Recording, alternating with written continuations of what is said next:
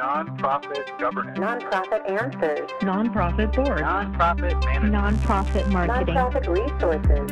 The Alliance for Nevada Nonprofits presents Nonprofit Everything, the podcast about everything nonprofit, with your host, Andy Shurik and Stacy Wedding. Hello again, and welcome to another episode of Nonprofit Everything, the podcast where we answer your questions about everything nonprofit. Just as a recap, the way this works is you send us questions. You can do it on the nonprofiteverything.com webpage. You can do it on the Alliance for Nevada Nonprofits webpage. You can do it on the Alliance for Nevada Nonprofits Facebook page. There's probably Twitter. You can probably snail mail us if you can figure out where the heck to send that. You can catch Stacy or me somewhere wandering around randomly. Anything that you want, any way that you can get a question to us, we are more than happy to try to answer that. The Alliance for Nevada Nonprofits provides Nonprofit Everything, the Nonprofit Everything podcast, as a free service to anyone who can figure out how to download it. We are eternally grateful to the Alliance for Nevada Nonprofits for making this possible.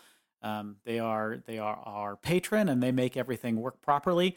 If you are a member of the Alliance for Nevada Nonprofits, congratulations and thank you very much for your membership. If you're not a member, go to the Alliance for Nevada Nonprofits webpage and click that join link and read about all of the fantastic things you can get as a member of ANN. One of the things that you can get, and it has just been released, is the compensation survey. So this is the survey that we do once every couple of years. We poll as many people as we possibly can in the sector in Nevada and figure out who's getting paid what. And then we compile it into a giant report.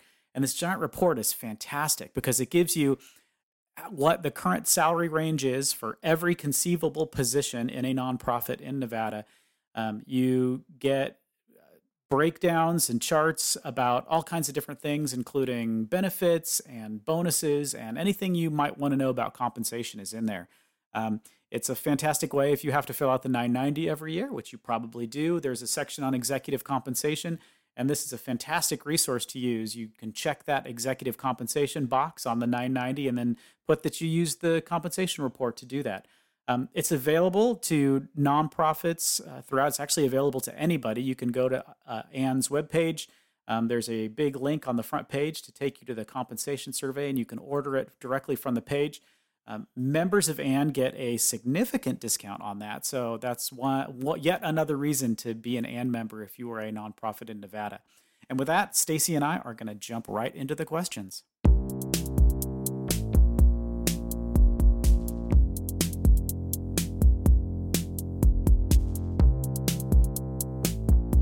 So we know efficiency ratios are a big deal with today's donors. And for our organization, it looks so different because of the type of work we do. What's a good way to talk to donors about it, educate them so they don't panic when they see an efficiency ratio that may not look like the picture-perfect ratio? That's a great question, and one that's just crazy topical. We keep hearing about this over and over again. So there's just recently this fantastic study, and I want to write about it some more because it's the coolest thing. So what they did is they looked at over 650 Habitat for Humanity chapters throughout the United States. They looked at all of these chapters. Habitat for Humanity gave them access to their data. And they tried to see if there was a correlation between their efficiency ratio. So their correlation between how much they spent on administrative and fundraising, if there's a correlation between that and how many houses they built. And what they found out was actually not correlated at all. So the chapters that had a really high efficiency ratio didn't necessarily build more houses than the ones that had a lower efficiency ratio. So in other words, if they spent more money on programs, that didn't necessarily translate directly into building more houses. And which is exactly what everybody in the sector knows, right? We know that every single organization is different. And I think that what that tells you and what you can start to tell donors maybe in this case is that instead of worrying about optimizing any individual piece of your organization, what you should be working on optimizing is your inputs to your outputs. In other words, what donated services or money or volunteer hours, what those donations are, you should maximize using that set of resources. Are you maximizing how many people you're serving on the other end? Or whatever quality of service that you're desiring? Is it so? If it shouldn't have anything to do with how much money you're spending on administrative and fundraising, if you're taking the amount of money that you're getting and you're building the maximum number of houses for that money, right? For Habitat. What do you think? I think that sounds great in theory. In other words, you don't know what you're talking about. Well, no. I think it sounds great in theory. I guess I'm just thinking about practicality. How do you explain that when you don't always have the chance to sit down with the donor, right? So what do you do when you've got these grant proposals or you have these other, things that donor just wants to check the box in the efficiency ratio? I mean, do you just sort of give up and figure we don't stand a chance because of it? Or is there a way to change those numbers or use, because I'm not a finance expert and you are, is there a way to share a better picture so that you can kind of work with the donors today that just want to check the box? Yeah, I mean, you know better than I do, but if a donor is using that as the criteria, if they've got like a hard limit, like overhead can't be more than 30%, that's just the way it's going to be. I think the food banks have done a good job, and some of the other organizations have done a really good job of connecting donated inputs directly to output. So the food bank will say $1 equals 3 meals or $1 equals 4 meals or whatever it is. And that's because in your brain, you're like, I can't buy 3 meals for $1. They must be doing fantastic work, right? And the way it's calculated is that's one donated dollar, which means that the organization is working in other ways to bring in money. They've got investments. There's other ways that they're using to provide the resources to make those meals. So it's not that the stuff is really cheap. It's that they're sort of optimizing the flow and they're getting that ratio all the way down. If you're working on saving butterfly species in the Amazon, like $1 saves like 0.000025 butterflies is not a fantastic way to say it. But there's still ways that you can talk about how that input connects to the output in a way that the donor feels like that's a good investment. Absolutely. And I guess the other thing that sort of I struggle with is so much of this depends on, back to the original question, right? Your mission and the type of work you do. So going back to the example you used about Habitat, that can be an incredibly difficult organization to fundraise for, because at the end of the day, you're saying what we need, I don't know, I'm going to just throw out a figure, $200,000 to build a home that is going to house a family of 4. And yes, it's going to change that family's life, but this is a really hard scenario for donors to get around to say, okay, instead of helping the organization like the food bank that I'm giving $1 and it's going to, result in 10 meals or, $1 or $10 and it results in this or whatever piece that is. I think so many people in today's society are looking for those bigger numbers, that higher ratio. And so, I mean, it's an educational opportunity, but it's a challenge for some missions. Yeah. And I know we've talked about this too, is you come across that donors that are looking to only fund a permanent solution. It's the wrong choice of words, but they're looking to fund something that changes something forever, that they can make one big cash donation and polio is gone or something like that, right? Yeah. I've talked to somebody who's very important and gives a lot of money who refuses to give money to the food bank because they're hungry again tomorrow. Those stupid people. How can they be hungry again tomorrow? And it's just a Band-Aid. And the analogy is then why do we have paramedics and ambulances? Those people are just going to die in 70 years regardless of whether or not we save them now. So why are we throwing money at it? And that's it's just the wrong way to look at it. I would love to tackle this at some point from the other side of it, right? The donor side. And I think really trying to just bring somebody in and yell at them for like a half an hour. Shame on you. No, we're never going to get anybody to come in and do that. Hey, Stacy and I have. Yeah. They walk away wounded perpetually forever after being with us. Yeah, there are other strategies when you're talking specifically about what that overhead ratio is to split it up into very specific things so that you can see what it's made up of. Because a lot of people think overhead is just like money that just gets thrown in the toilet, but it pays for the sewer bill, it pays for the electric bill. It's all of the things that sort of support the organization but don't directly get spent on the mission that you have to have. Absolutely. If you need a security system because your organization happens to be in a part of town where you require a security system. So that's the kind of thing that gets put on there. And if you can break it out for people into what those things are and how many of them are, and we had to buy cabling for the IT because we need cabling. And I think most people are okay with that, as long as it's not like the United Way guy bought a helicopter right. a million years ago. So, that's the kind of thing that people are upset about. And I think maybe there's an opportunity in taking that a step further, like in sharing, like you said, more specifically, because when we just say, yes, you're going to support operating expenses, that does nothing for me as a donor. And yet, if you break it down into, we needed, this new computer because our other one was falling apart. We needed, maintenance. Our roof was like caving in. Whatever the point is like sharing that, because you're trying to be an efficient organization to better serve those, that you're working with and that your mission is built around. I think that donors are much more receptive to. So it's not always that donors won't fund operating expenses. It's maybe the way that we're communicating that to the donor. Yeah. And how much of it is like a fake problem too? Because most donors, like depending on which appeal they're responding to, nonprofits can put themselves in a corner by limiting their appeal to just a particular program or only a program, and so they're only asking for that program money. And then you have big grantors that are looking, frequently for expansion. They only want to give you money to do something new. They don't want to fund what you're already doing. They want to fund stuff new. So that's more of an education program for them.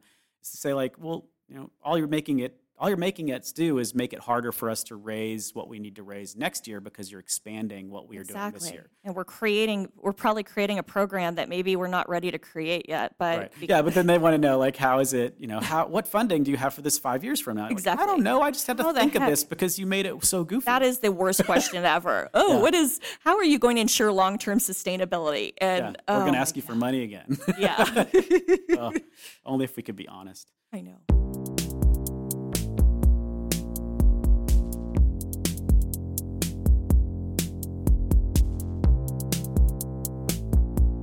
Now that marijuana is legalized in Nevada, should nonprofits take cash donations from marijuana dispensaries? What should we consider or ask ourselves when thinking about accepting this type of gift? So those are two totally different questions, and I'm only going to address the first one. I'll let Stacy hit the second half. Yeah, sure, you can take that donation money. That's perfectly fine. It's completely legal in Nevada. There's nothing preventing you from taking it. As a matter of fact, the federal or the state government takes it as taxes. They actually have to take, a sales tax, and they have to collect that sales tax. The challenge is that, and this may have changed by the time the podcast is posted, is that banks are not allowed to take money. You can't set up a bank account if you're a dispensary. So even though it's legal because the bank is a federal entity and it's still illegal under federal law, the bank can't take it because they are subject to sort of a money laundering problem. So if it's illegal in, say, Florida, I don't know if it is or not. If it's illegal in Florida, and that would be a way for someone to move illegal money from Florida and take it out in a different state. So because the banks are nationwide, they're subject to that sort of money laundering thing. Charities are in a different position. When you give money to a charity, you don't get to take it back out again. It's not a bank account. You're giving it to someone. So money laundering, that concept doesn't apply. There's no way to launder it because you can't get it out. It's like money throwing away or money investing in community social issues, right? So the money laundering piece isn't a problem. You shouldn't really be worried about it. There are aspects of like, do you want to take a bag of cash, and do you have the internal controls in place to be able to handle a bag of cash? That's a different question that you didn't ask. And have you run into this, Andy? Because some nonprofits that I've chatted with about this topic have gotten the donations in cash, and it's been more than what the bank threshold is, where that they have to report who the donor or the person was that gave them the cash. So I guess below a certain limit, like if it's whatever, let's just say for the sake of this conversation, because I know this exists for a lot, if it's $9,999 and you get that, you don't have to report who it's from to the bank. But if it hits that $10,000 threshold in cash, you do. And recently, one of the banks, a large bank in town, actually told a nonprofit, if you do that and then we see that it was from a dispensary, we will close your bank account. So I'm curious to know if you've run into this issue. That doesn't make any sense. And I would push back on the bank because they're not accepting the money from the dispensary. They're accepting the money from you. nonprofit. And it's already been given to you. Once they give you the cash and you say thank you and write them a thank you note, it is your cash. It is not the dispensary's cash. So they may be interested in the money laundering side of it. Again, if a dispensary figures out a way to secretly put it in a bank account and take it back out, then they would be worried about the money laundering side, but that's not the case here. And I would have a hard conversation with your banker about, do you want my money? Absolutely. Because I don't think every bank is going to be that hard-nosed about that. That is a weird edge case, and they need to sort of trust you. Thank you for that clarification.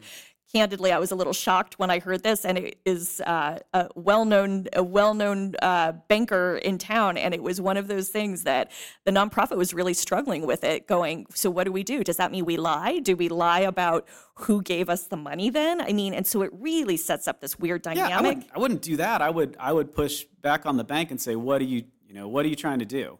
Explain to me why this scenario isn't working for you. And if the bank can't come up with a reasonable answer, I'd talk to a few more banks because that's a really goofy way to protect themselves. It is. And I think to the second part of the question, what should, the nonprofit consider or ask themselves? I think every nonprofit really needs to consider their mission and whether accepting a gift like this and assuming that it's recognized in some way, what impact, what message that sends, what are the optics of it? Are there any donors or grantors of theirs that they could potentially lose?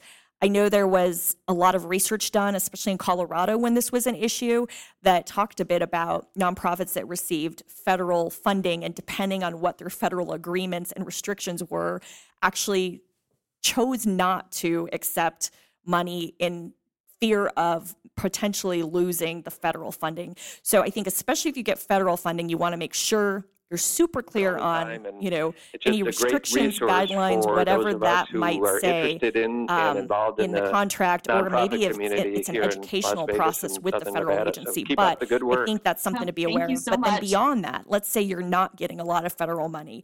I mean, I think really talking about, okay, if we think we could lose a lot of donors who see that XYZ, dispensary gave us a donation, then the board needs to have a hard discussion about it and say, okay, is this acceptable or not? What's our gift acceptance policy? Do we need to create a gift acceptance policy that addresses these kinds of issues? And candidly, I probably could poke a lot of holes in that argument, right? I mean, from a donor, because at what point, especially in Nevada with the kinds of businesses we have, you could really make a case about, is gaming, and gaming can lead to challenges and, alcohol. I mean, at what point do you draw the line?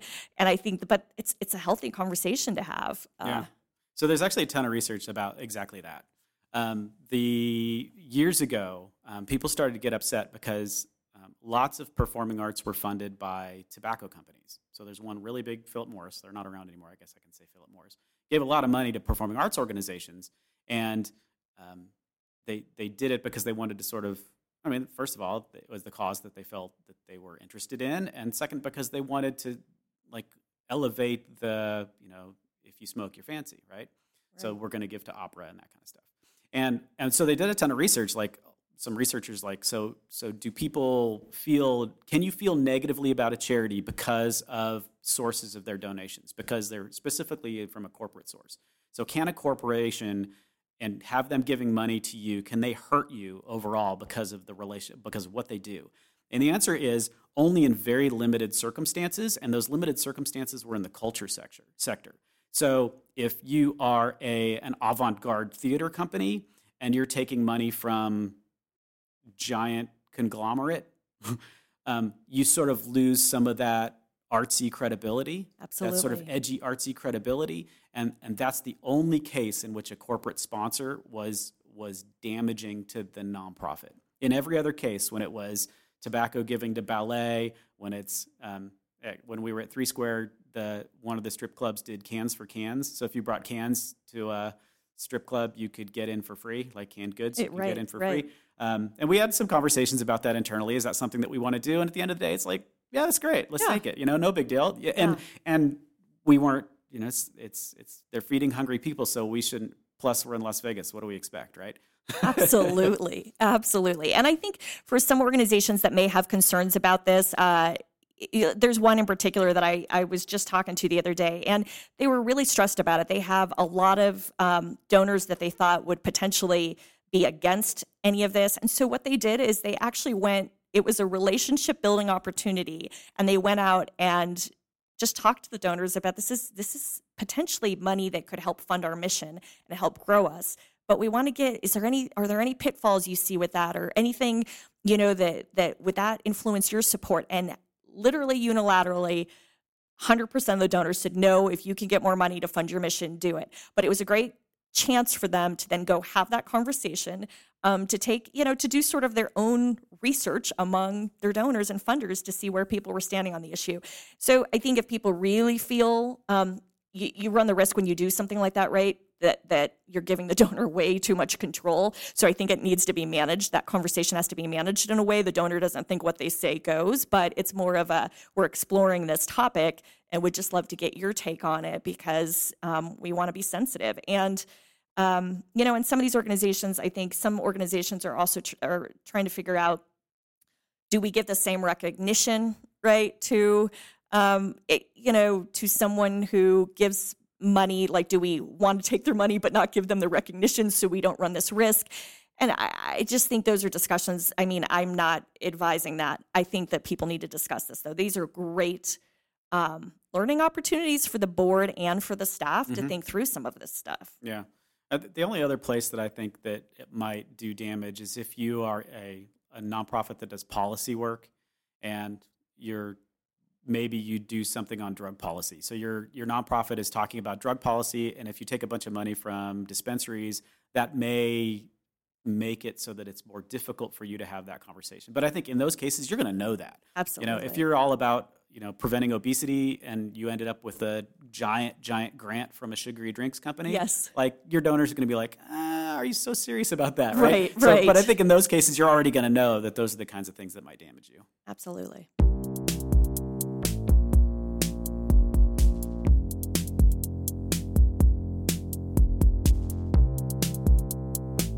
Well, listeners, thank you. You've done it again. You have successfully sent us a question that we have no idea how to answer.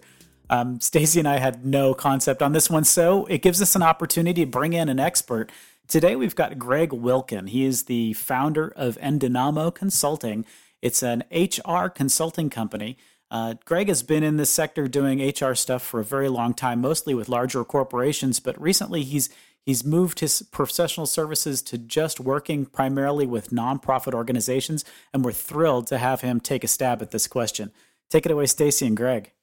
The person who wrote this said, I have an employee who has been here 20 plus years and lacks the necessary skills for her position. She hasn't shown herself either willing or able to work to meet new expectations. I say new because I was hired as the executive director a year ago to help professionalize our organization. As the ED, I've articulated expectations, but it doesn't seem to make any difference, as she truly believes she knows what she's doing. The problem is that what she was doing wasn't working. Two things that complicate this. Number one, she didn't write much down during the last 23 years, so we'll lose valuable information if she leaves. And number two, she's 61. I don't want to run into the perception of age discrimination. Isn't that a protected class? And then this question goes on to say, what will this look like to outsiders? Is there anything I need to do to ensure the organization is protected during this process? Are there ways to make this easier for all involved? She's put decades of her life into this place, but she's also clearly not able to meet the core functions of the position. So, wow, that's a tricky one. Any advice, Greg? It is a tricky one, and I was going to say it's a great question, but it's actually multiple questions, but they're all good questions. And whoever wrote it, I commend them, because they've really given it some thought. Obviously, this is a tough decision for them, and anytime you consider letting somebody go from employment, it should be a tough decision, and you should give it a lot of thought. So I compliment the writer of the question right off the bat just for really taking it very seriously. But I'll start with kind of the legal framework. So I assume that the employee is not a contract employee. They don't have a contract employee. So most likely the employee is considered to be at will. And what that means is at will employees can leave their organization anytime. They're not bound by any fixed contract or period of time. And alternatively, the organization, the employer, can let them go at any time for any reason or no reason whatsoever. That's what at-will employment means. Now, I would not recommend under any circumstances that an employer ever let an employee go for no reason. There should be a reason if you're going to terminate somebody's employment. And certainly in this case, a 20-plus year employee who has been with the organization a long time, if the executive director is going to make the decision to let them go, they should have an answer or a reason, even though legally they're not required to. So there are really kind of two ways that they can go, and two ways to get to the ultimate goal, which is, at least based on the question, how do they let them go? The first would be an involuntary termination for performance. And the question says that she, or the executive director, has articulated expectations to the employee. So I assume that the employee, the 20-year employee, has been told where she's falling short in terms of performance expectations and what she might need to do to meet those expectations. Ideally, those would be in writing. There would be some written record of performance management or performance counseling. So typically it would involve, a verbal warning, maybe a written warning, a final warning, which says if you don't meet the expectations, it may lead to your involuntary termination. So I would hope that there would be some record of performance counseling for this employee, and given that the executive director has said she has made the expectations clear, there should be some record of that. If it's only verbal, that's okay, but written documentation is certainly better. And if the executive director has laid out what the expectations are, provided the tools and the resources for this person to do the job, and she hasn't been able to, that's a pretty good case for involuntary termination. So they certainly could go that route. The fact that she's 61, that is a protected class, but unless there's any other evidence that age is a factor, it shouldn't be too much of a concern. Just about everybody who works today is in some sort of protected category, and that's not in and of itself a reason to not discipline or let them go. It's just something to be conscious of. So that would be the first option, would be to just simply let the person go for performance involuntarily. But given her long tenure with the organization and the fact that the executive director is a little bit concerned about her knowledge and leaving it, the other option would be some sort of severance package. And if there is a larger kind of reorganization going on within the nonprofit, or maybe this position is being eliminated or restructured or in some way, then they could offer her a severance package and as part of a reorganization, and they could even make it contingent upon her staying for a certain period of time. So, for example, your position is being eliminated in 2 weeks, 3 weeks, 4 weeks. We need you to stay until the very end, and if you stay and are cooperative in the transition, at the end of that period of time, here's the severance package that we would offer you. And in exchange for severance, they could get a waiver and a release of claims. Not that they need to be terribly concerned, but it's always a good idea if an employee, especially a long-term employee, is leaving, just to know that they've waived their claims and there won't be any dispute down the road. And that's a contract that they would enter into on the basis of offering her some sort of a severance package. So then thinking about sort of the softer side of this question, or less legal, that talked about what will this look like to outsiders, is there any way to kind of make this easier for all involved or ensure the organization is protected during this process? Do you have any, thoughts about that that are not necessarily the legal side of things, but that you've seen that how people have handled things to make it a bit easier for all? And yeah, that's always it's an important consideration with any separation. And in this case, if they were to offer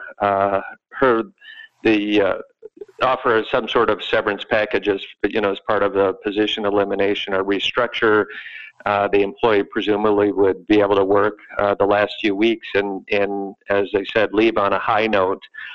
So to the extent that the organization and the executive director is worried about kind of outside perceptions, that certainly would be a consideration.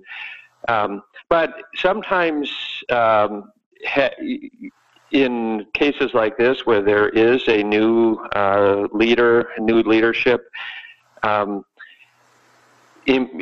putting your own stamp on the organization and bringing in your own team and letting people go who have been there for a long time actually sends a positive message, because it says that we're changing things. I think in the question, the executive director said, "I was hired as ED a year ago to professionalize our organization."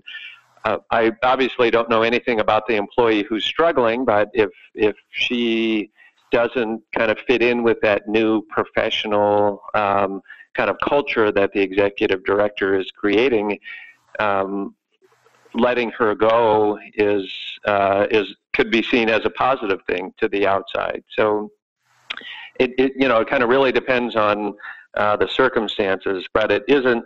Letting somebody go isn't always perceived as negative. It can be perceived as a positive thing, and so it's helpful to really kind of step back and look at it from that perspective. I think that's a really great point. Perhaps none of us know this organization or who this is that is writing this, but perhaps there were hopes from the board that some of that, maybe some internal shakeup needs to happen just for the organization to get to the next level. So I think that's someone who's not scared to make change, but can do it thoughtfully and, using some of the guidance you've given probably is doing what they need to do in this situation. Right. I always use the analogy. I was never much of an athlete when I was younger, but I do like to watch a lot of sports. And, it's kind of like the new coach of a team. The coach comes in and wants to bring in his or her own players, and some of the players on the team just didn't fit with where the new coach is going. So it's a little bit similar in that respect. The new leader of an organization has the really the right and the opportunity to build the team that he or she wants, and that means hiring the right people, but sometimes unfortunately means letting go people who are part of the old regime, so to speak. Well, thank you for your insights and your knowledge and sharing that with us today. And we'll make sure to put all of your credentials on the website so anyone can reach out to you as needed. I am a huge believer in having an HR consultant on retainer. I think it's an investment nonprofits can't afford not to make. It's something that absolutely can get an organization in trouble. Some of the best performing organizations have had epic HR fails that have taken them back years, and none of us want to see that. So we are, through Nonprofit Everything, doing our best to try to impart some knowledge that hopefully helps you along the way, but also bring on experts like Greg and others to share what you need to know. So thanks again, Greg, for being with us, and thanks to all of our listeners for joining. Really just thrilled to be on your show.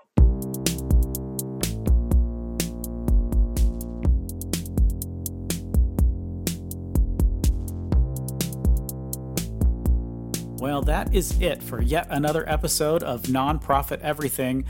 We are so excited that you happened to join us today. We hope you liked our special guest. That was incredibly informative, and I know we will be bookmarking this one for future reference. Please, if you haven't already, visit the Alliance for Nevada Nonprofits webpage to see what's going on. There are webinars that are pretty much going up every couple of weeks, and members get access to all of the prior webinars that have ever been recorded. You can get access to all of those for free, so if there's something that you're interested in, that's available for you there. Plus, you get tons of discounts on all kinds of other interesting stuff. So check that out. Also, if you enjoyed this episode of Nonprofit Everything, make sure that you subscribe to it so that when new episodes are posted, you get notified. And if you'd really liked it, we would love it for you to go into Apple Podcasts or wherever you found this podcast and go ahead and rate us. And the more stars you can give us or thumbs up or whatever, the better. That doesn't just make us feel good, although it does. It actually makes the podcast pop up a little bit higher on lists so that when people are looking for something like this one's more likely to pop up. So if you think this is useful information and you want to get it spread out there more widely, go ahead and give us some stars, and that will start to happen organically. For Stacy Wedding, I am Andy Shurick. Thanks again for listening, and we'll see you again in another couple of weeks.